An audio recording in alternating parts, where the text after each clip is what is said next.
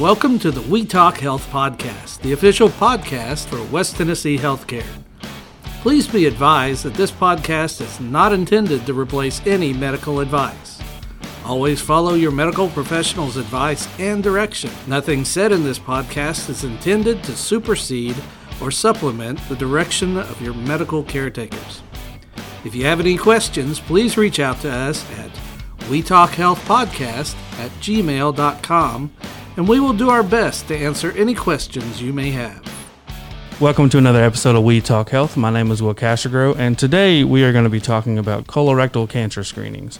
Joining me today is Dr. Veronica Gerardo and Kelly Lumley. Both of them work at the West Tennessee Gastro Clinic here in Jackson, Tennessee. How are y'all? Doing good. Well, Good. thank you. Thanks for coming in today. So I know today we're going to be talking about colorectal cancer and the screening for that. So I've heard that getting screened for colorectal cancer is important. Can you kind of tell me why it's important and maybe an early age or a specific age people are supposed to start doing that? Well, we like to start screening for colorectal cancer starting around the age 45. Okay. We usually do this up till 75, but different factors can prolong that. It's a great measure to prevent cancer.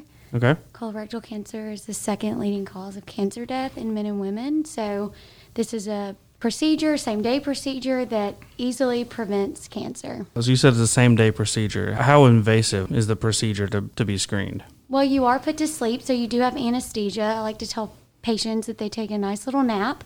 So they are breathing on their own, but should be nice and comfortable, not remember the procedure. And when they wake up, I usually say you might be a little groggy and tired the rest of that day. So kind of lay low, hang out at home, and no driving or operating heavy machinery the rest of that day. The next day, you should be able to resume normal activity. Oh, so you can Go back pretty to much work. go back to work. Okay. Absolutely, Awesome. yeah. Okay, so are there certain aspects of life or genetics that could potentially make somebody be more susceptible to getting colon cancer? Yes. Okay, could you kind of give me like maybe some examples of those? Well, without going into all the medical genetic syndromes, there are multiple genetic factors that can contribute to someone getting colorectal cancer at an earlier age than the general population.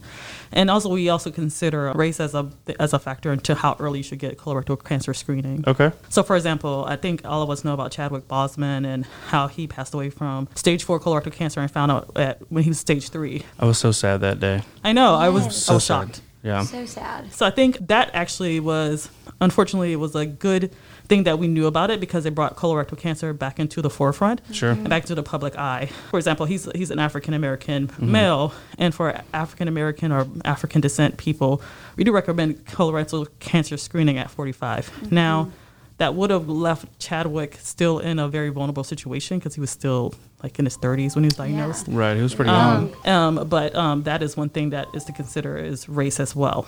And for people who have genetic or family inherited colorectal cancer, that can even go down even earlier. Gotcha. It just depends on the family history. Okay, well that's I good usually to know. tell my patients a rule of thumb 10 years prior to the diagnosis of their first degree relative with a precancerous polyp or colon cancer. So Now, you're if they saying have- like if my father was diagnosed at 50, I should be checked at 40. Yes. Gotcha. Yes. Okay. Well, that makes Yes. sense. What about lifestyle? There are certain lifestyle factors that contribute to being more susceptible.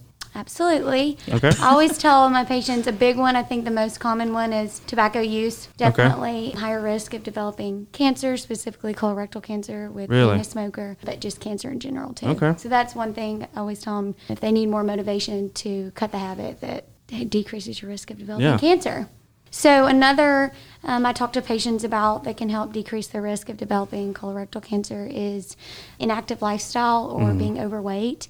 I encourage activity, especially evening walks or morning walks, just getting out and doing a little more than their average everyday activity. Sure. Whether that's just an extra 15, 20 minutes a day, just trying to get that in as their me time to help decrease their risk of developing cancer. Okay. Also encourage usually eating a high fiber diet that is also shown to help decrease risk. Great. Daily alcohol use, of course, puts you at risk for all sorts of potential complications, but can also increase your risk of cancer. Are men more susceptible to getting colon cancer or women or? Correct me if I'm wrong. From everything I've read, it's pretty equally distributed. Maybe Okay. males a little bit, but again, it's very equally for sex, male or female, pretty evenly distributed. It's pretty equal. Okay. So I've heard that the colonoscopy is the, quote, gold standard of colon screening. Why is that? It's the gold standard because it's direct visualization of the colon. They can actually see the inside of your colon at that time, and they're looking for polyps, which are overgrowth in the lining of that colon lining there. And Gotcha. so if they see those at the time of the procedure, they can remove them if they're not too large or advanced. Okay. And other limitations of the other screening tests, such as the FIT or the Cologuard or the fecal cold blood test, is that these things will show the presence of blood or, or abnormality.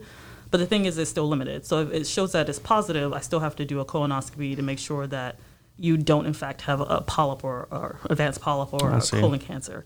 Even if it is positive, it doesn't mean that you have cancer. And if it's negative, it doesn't mean that you don't have cancer or polyps. Gotcha. So the gold standard is to take a look to make sure, and even with the best, longest colonoscopy, you can still miss things. Right. But the gold standard would be to make sure you can look and then take it off. Okay. Yeah. And I usually encourage my patient or harp on the bowel prep as well is another way, because it has a really bad stigma or has a cloud in the air about why people don't want to be screened because of the day before the bowel prep to get cleaned out.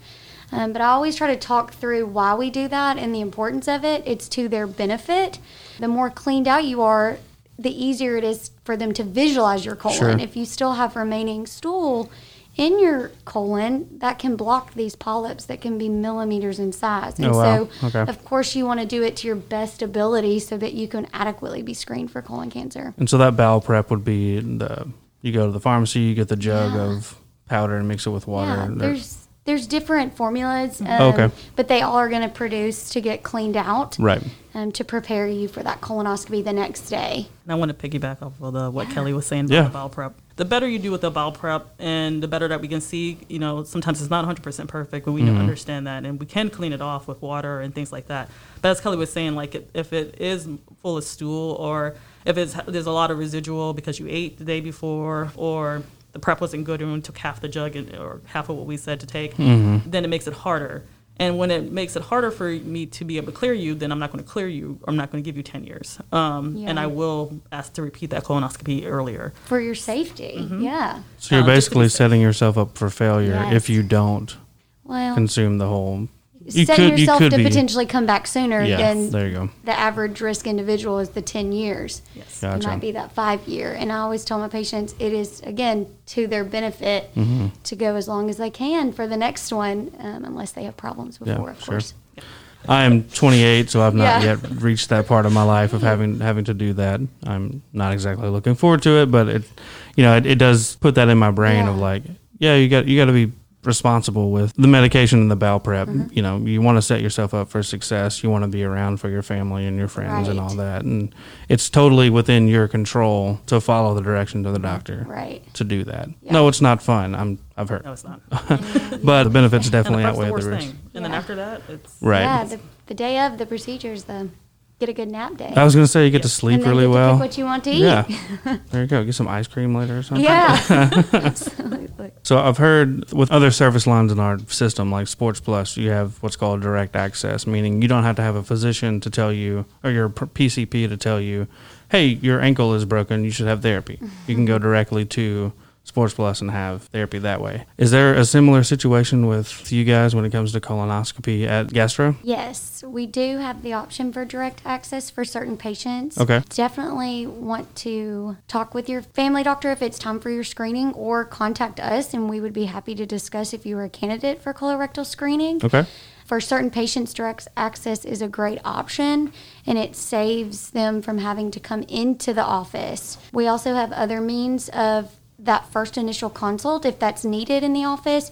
We have telehealth, so that's available. I was going to ask if that's available. I know Yeah, it's absolutely. During COVID, it's vital. It's been vital. a great resource. And my hope is that telehealth continues to be an option once Yeah. COVID is kind of... We're still using it, and Right. it's going well, I think. Good. So I think patients are liking it, and at least having that option. But that's, another option besides direct access Sure. if you are unable to directly come into the office. But Sure. we're always happy to see in the office as well. Yeah, that's great. Yeah. For me, going to the doctor can be an anxiety-producing thing.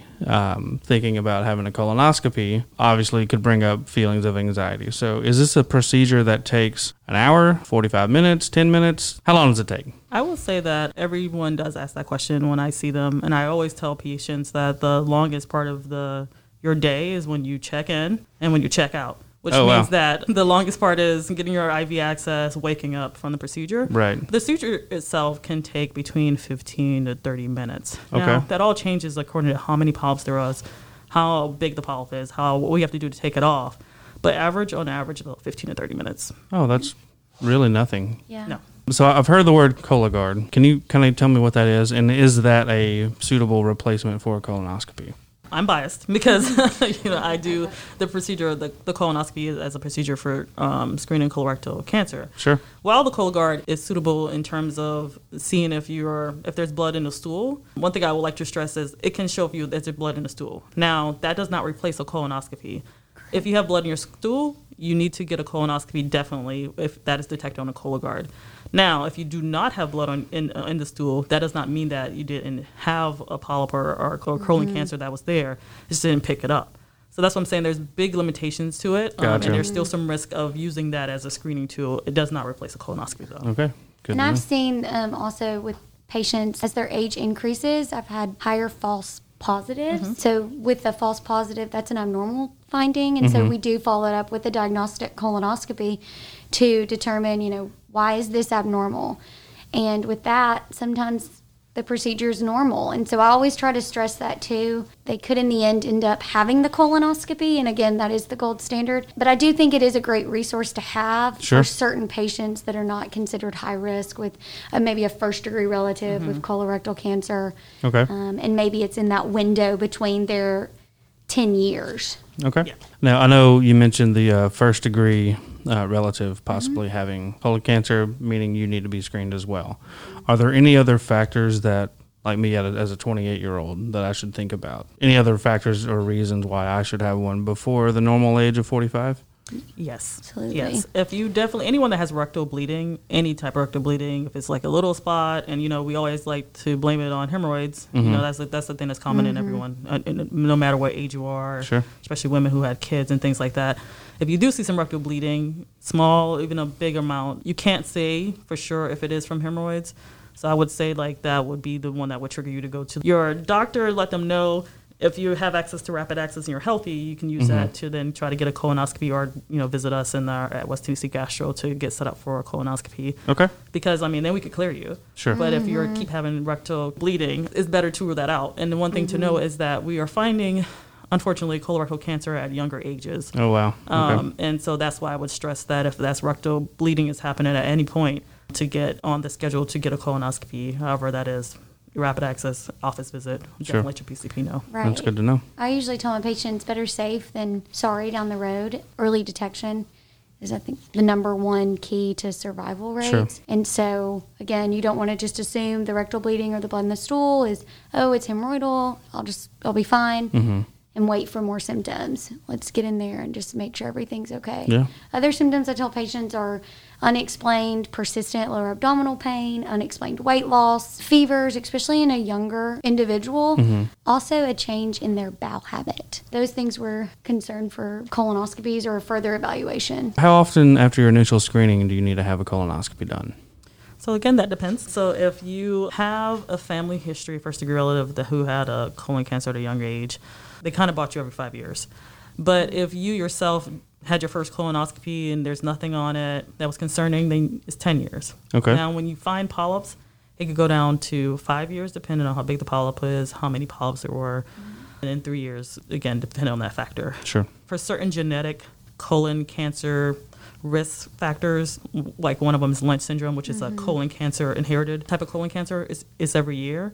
And for certain polyposis syndromes, it could be yearly too. Okay. But it just depends on, one, the genetics, the family history, and then also the patient themselves. Gotcha. And I always let our patients know if a polyp is removed or even after the procedure, ask, when do I need to come back if there is any confusion? Because, of course, we're going to let you know at your follow-up or after the procedure. But if for some reason there is any confusion, always ask. Speaking of, if you have like a polyp removed, say I go in, I have a polyp removed, and you said earlier that I can pretty much go back to normal life the next day. Does that mean I'm going back to normal life with pain for a little while? Is it pretty well painless after you wake up? Is it like, what can I expect the day after, I guess? So I usually tell patients when they're waking up from anesthesia, they'll be a little groggy. They might have a little bloating or gas, but usually I just tell them to bear down, let that out. And they have good relief with that. They wait till they wake up a little bit, and then they send them on their way. You should not the next day have any significant abdominal pain, any large amount of rectal bleeding or any kind of bleeding. If you do, those are things definitely you'd want to call about. But again, you should be able to resume your normal activity. And with normal activity, meaning how you were functioning prior to the colonoscopy. So it really sounds like with prep and everything, prep, colonoscopy, waking up from anesthesia, it's really at tops like a 2-day process. Yes. Prep being one day and the operation the next day, and you're back to normal. Yeah. I feel like that should help people not be so anxious about it, because Right. if you think you're going to have an operation, it's odds are you're like, oh, it's going to be a couple of days, couple of weeks that I'm, until I can get back to my normal. So that's really great to know. Well, this has been an amazing conversation. Do not wait if you're listening to this podcast and you're having issues, or if you're not and you just want to know and put some anxieties to rest. Schedule a colonoscopy. No, it's not going to be the most fun thing in the world, but it's going to be great for your health. So you can call our office to schedule an office visit, a patient access, or telehealth visit at 731-424-1001. Thank you guys so much for being here today, and this has been another episode of We Talk Health.